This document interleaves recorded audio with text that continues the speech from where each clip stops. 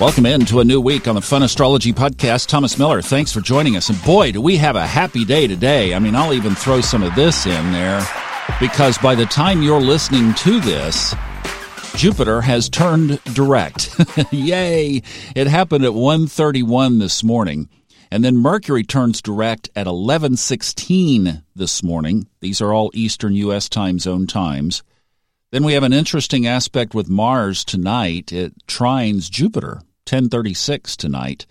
And, of course, that's on the heels of what we were talking about last week with even yesterday, the Sun squaring Pluto.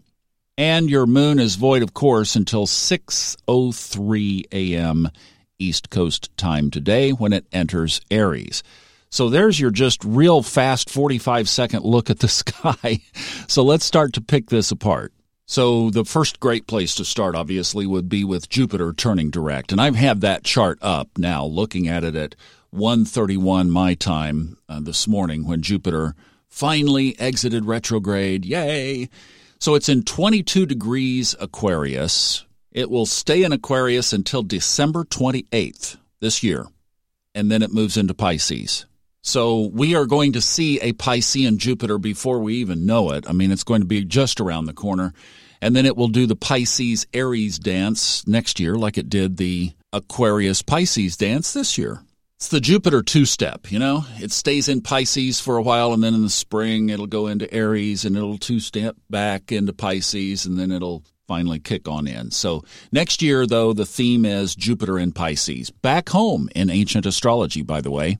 And there's a real characteristic aspect of Jupiter, and the chart is published on the website, funastrology.com. If you'd like to zip down there and look at it, you'll see this big, thick, very close trine between Jupiter and Mars. Mars is at 21 degrees Libra. Also, we have to catch the sun in this as well because the sun is at 25 degrees Libra. So we've got 21 and 25 degrees Libra, 22 degrees Aquarius. That's a trine. That's a tight trine. So we're starting off Jupiter moving direct with a trine to two grumpy planets because even though it's a trine, the sun is called, we've been talking about this, it's in fall in Libra, meaning that it's just kind of not a good match characteristically. And then Mars is in detriment in Libra, meaning that it rules the opposite sign of Aries. So you have two placements here where the Sun and Mars together, sitting 4 degrees apart, can't wait to move into Scorpio. Actually, for Mars, it will be a homecoming because it is the ancient ruler of Scorpio. And even in modern astrology, a lot of people say that Pluto is kind of a co-ruler, but they never demoted Mars to being usurped by the modern rulership of Pluto. So I want to just give you a heads up and not to look too much at the shadow side of this, but that angst that a lot of people have been feeling with Mars and the Sun transiting through Libra, this transit, it's been pretty intense, could get a little amplified before the Sun moves out next weekend. Now, another way that this could show up, and it depends on how fast Jupiter gets tracks in direct mode, but you'd have to look at this and say, could the resistance to things that are all over the world, I'm not talking about any place in particular or any issue in particular. There are a lot of people protesting things as they are in the world today from different sides and causes, and maybe those could be amplified again as this transition into Scorpio takes place, with that Jupiter sitting there in Don't Tell Me What to Do Aquarius. And maybe with that trine, that's what that amplifies, so in other words, the discontent, the angst around Mars and Sun just gets gas thrown on the fire by Jupiter turning direct in Aquarius, saying, whatever the issue is, the issue du jour, boom, flash flare. That's another possibility here. Now let's take a look at one more option, and that is the Sun and Mars. So Mars is right there amplifying the Sun, and let's take a real harmonious, beauteous perspective of the Sun in Libra, where everything is Zen. I mean, literally, truly meditative Zen in Libra, very calm and balanced, no angst, and now Jupiter turns direct and just brings all of that to full flavor, if you will. So it could amplify harmonious Zen feeling. You see how the chart gives you options, and then you get to choose which side of the coin you're going to fall on?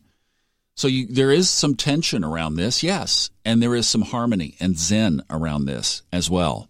Now let's fast forward up to Mercury turning direct at, what time did we say? 11:16 a.m. Eastern Time. Mercury, of course, is the third of the three horsemen, the three planets in Libra. It's back in the back of the bus because it's been going the wrong way. It's at 10 degrees Libra. Now, it's going to move really fast once it gets out of its second shadow, the shoulder period. It's going to move fast toward Scorpio as well. But right now, when it turns direct, it is going to be in a trine with Saturn. It's also in a sextile with Venus, the love planet, in Sagittarius.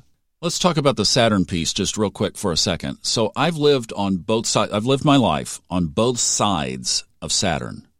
I've been on the Saturn has to get my attention. I am not listening. I am not conscious. Wake me up side. And that is what you call no fun. And I'm living now in the Saturn, I hear you, I see you, I feel you, please be gentle and benefic and show me what's next. And I'm listening. That gives you really an imprint of something in your mind that you just go to whenever Saturn shows up. Structure, foundation, legacy. What can I do to build it solid, build it right, shake it? What falls loose or what rattles? Tighten it up.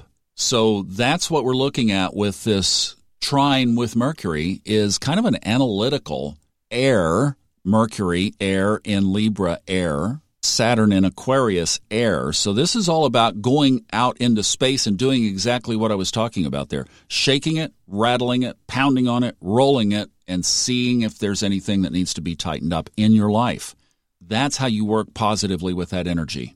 Now, if you're in a relationship and you are being playful in that relationship and things are going well in that relationship, reach out in some creative, playful way and tell him or her that you love them, and watch what might happen later on. After all, it's a sextile aspect with Venus. Have fun.